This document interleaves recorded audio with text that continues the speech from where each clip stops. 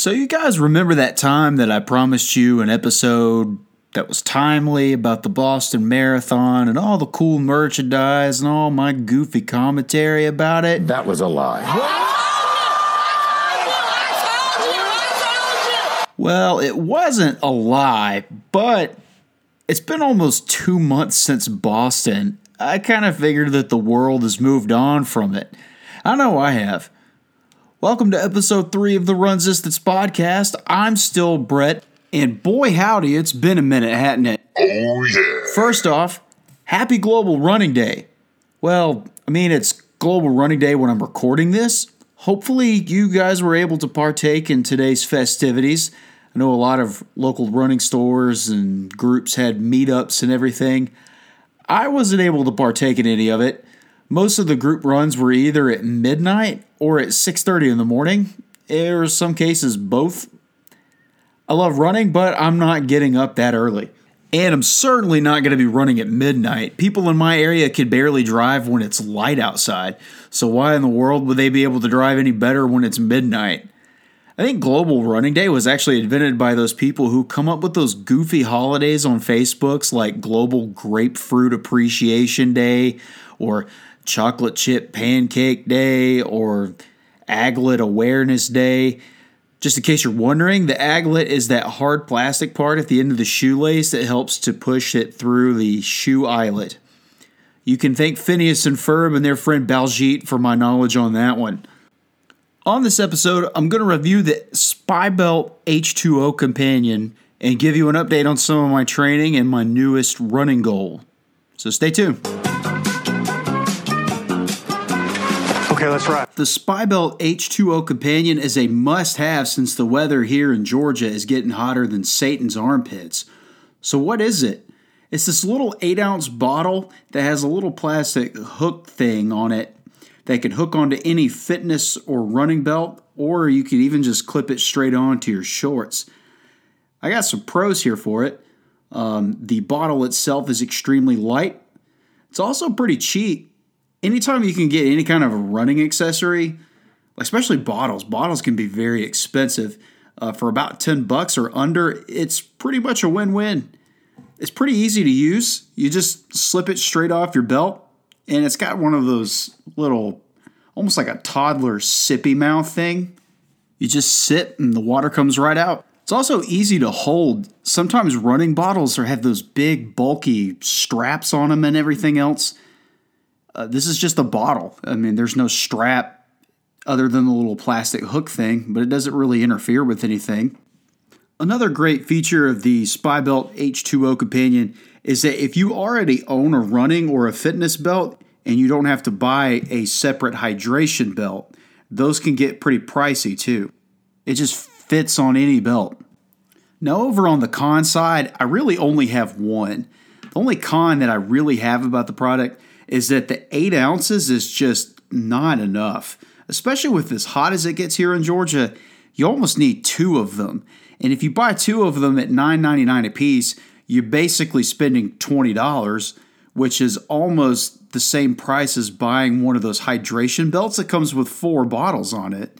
So you're almost better off to buy a hydration belt. If you're running over like an hour, you're definitely going to want to make the investment into a hydration belt instead of buying 3 or 4 of the smaller bottles. But for your shorter training days, or even a 5K, maybe even a 10K, depending on how long it takes you to do them, just go ahead and make the investment into one of the Spybelt H2O Companions. Oh, okay. So I guess now I'm going to talk about my upcoming goals for the rest of this year.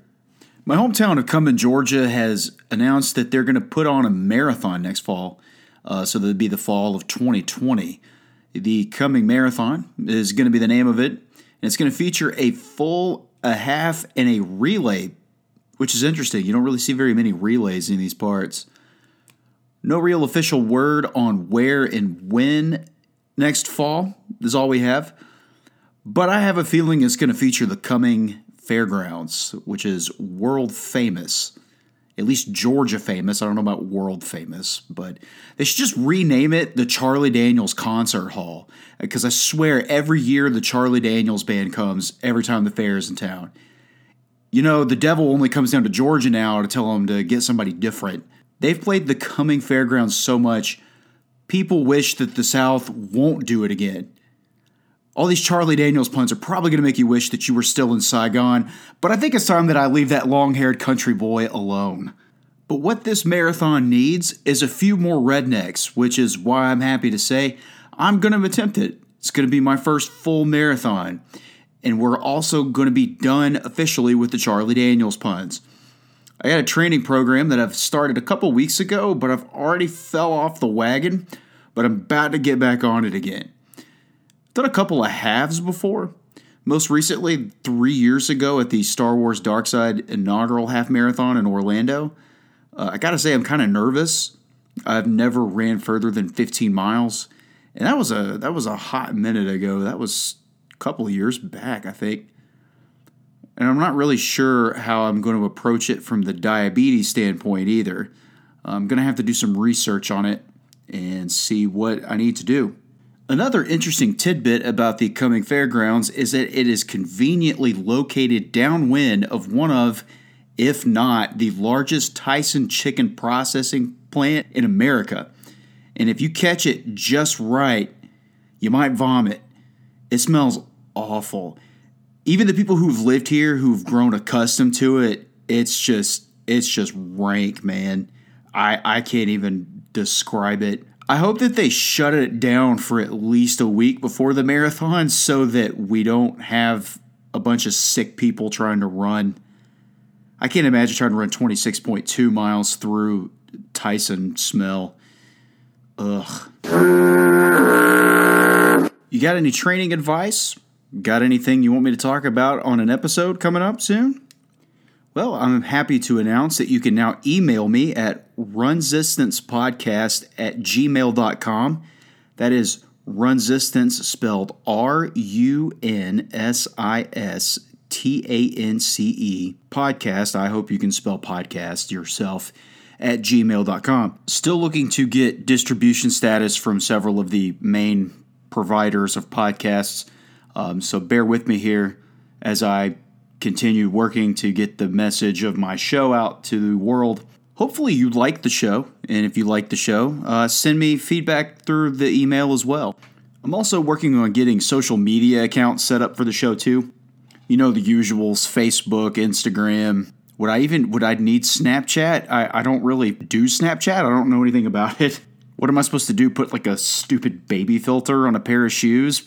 Would that even work? Like, I don't know. Make it a YouTube channel for the podcast. Be one of those people that's like, make sure you hit the like and subscribe button down below here. I'm just kidding. I hate YouTube videos like that. Any YouTube video that starts out with a begging for a like and a subscribe in the comments below, I usually will fast forward or find just a different video to watch. But seriously, shoot me an email at runsistancepodcast@gmail.com, and I'll be sure to give you a shout out here on the show. And make sure you tune in next time. Don't know what I have planned yet for it, but it's gonna be good. Till next time, I'm Brett. I'll see you next time. So long, suckers!